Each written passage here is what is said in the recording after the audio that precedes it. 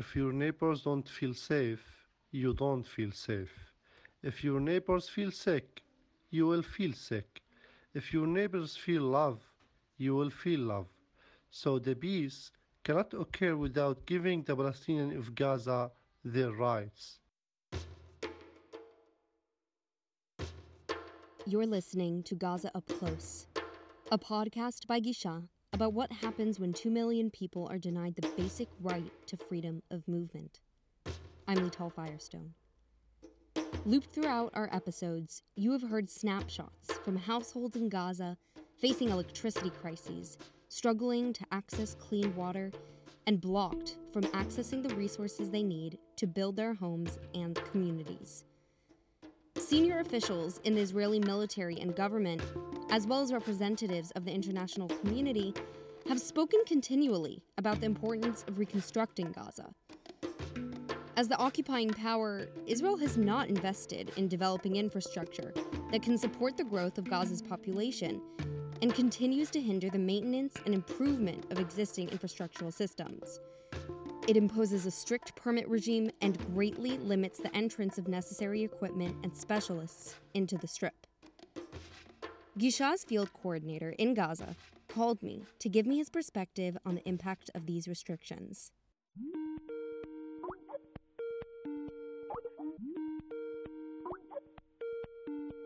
Hello? Yeah, can you hear me? Yes, I hear you very well. Okay, Alhamdulillah, great. it's working. My name is Mohammed Azaiza. I'm from Gaza. I'm working for Gisha since 2009 until now. Mohammed and I had to speak over a video call, since he is very rarely given a permit to leave his home in Gaza to meet us in our offices in Tel Aviv, which would be just an hour's drive away. We were lucky he had electricity to do the interview at all. Now in Gaza in this summer, we are in May 2019. We have like 8 hours of electricity on, following that 8 hours of electricity off. It's like the usual routine of electricity for the Gazians since 2006. The supply of electricity sold and provided to Gaza by Israel, in addition to the electricity produced by the Strip's sole power plant, only meets about half of actual demand. The chronic shortage was exacerbated in April 2017, when Gaza's power plant had to stop operations due to a dispute over purchase of fuel between the Palestinian Authority in Ramallah and de facto Hamas authorities in Gaza. The Palestinian Authority then requested that Israel reduce the supply of electricity sold to Gaza by 40%, which they approved and implemented from June 2017 until January 2018. In November 2018, the Qatari government began donating fuel purchased from Israel and transferred into Gaza, where it's converted to electricity at the Gaza power plant. Today, the electricity supply is the highest it's been in several years, and yet still, hospitals, factories, schools, and households in the Strip have to cope with long blackouts. Mohammed told me that the people in Gaza are forced to adjust their daily routines around when there is electricity and have become normalized to this way of life. But not everyone takes it as a given.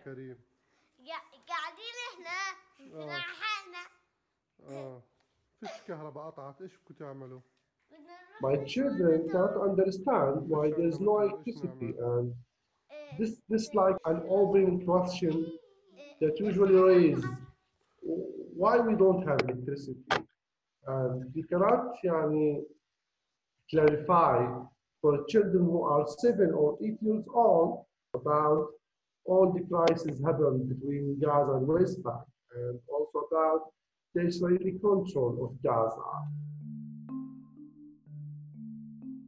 For hospitals in Gaza, the volatility of electricity access could mean a case of life or death. It is in the emergency situation when there's no fuel and the electricity become down to 6 hours and to 4 hours. It was like a big crisis especially for the patients in the hospital who need like a life-saving issue, or they are in ICU, which the electricity is nearly 24 hours. In the absence of adequate electricity supply, neighborhoods overflow with sewage. Millions of liters of partially or untreated wastewater are dumped into the sea every day, and the shortage of clean water is further exacerbated. According to the UN, some households spend an average of 1/3 of their income on purchase of water from the private sector. The water that is purchased is itself often still polluted, and children especially are vulnerable to waterborne diseases from drinking it.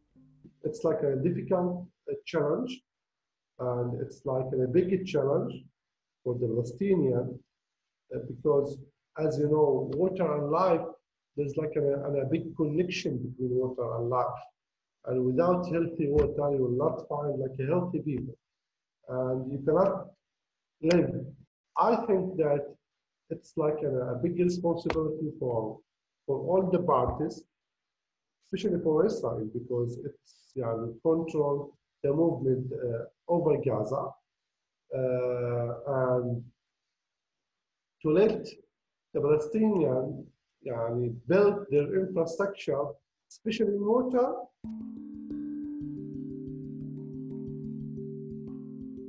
Mohammed said people in Gaza are trying to rebuild their infrastructure, but are met by various restrictions that delay and obstruct.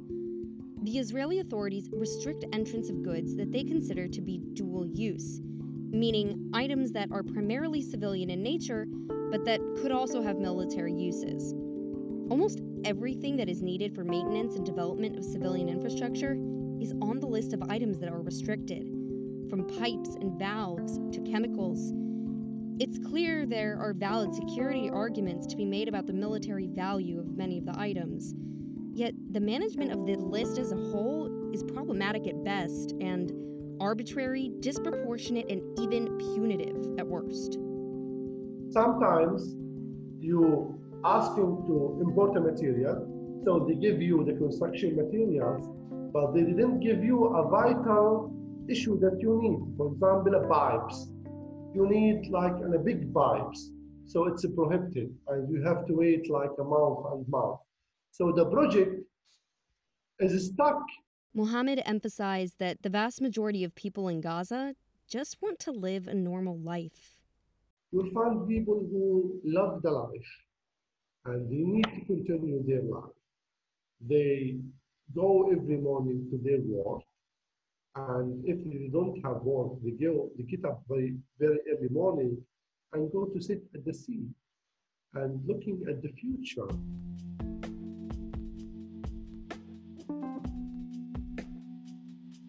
As we think about Gaza's future, it is clear to Gisha that Israel must allow free movement of people and goods to enable economic growth, opportunities for personal development and normal family life, subject to individual security inspections. Thanks for listening to Gaza Up Close.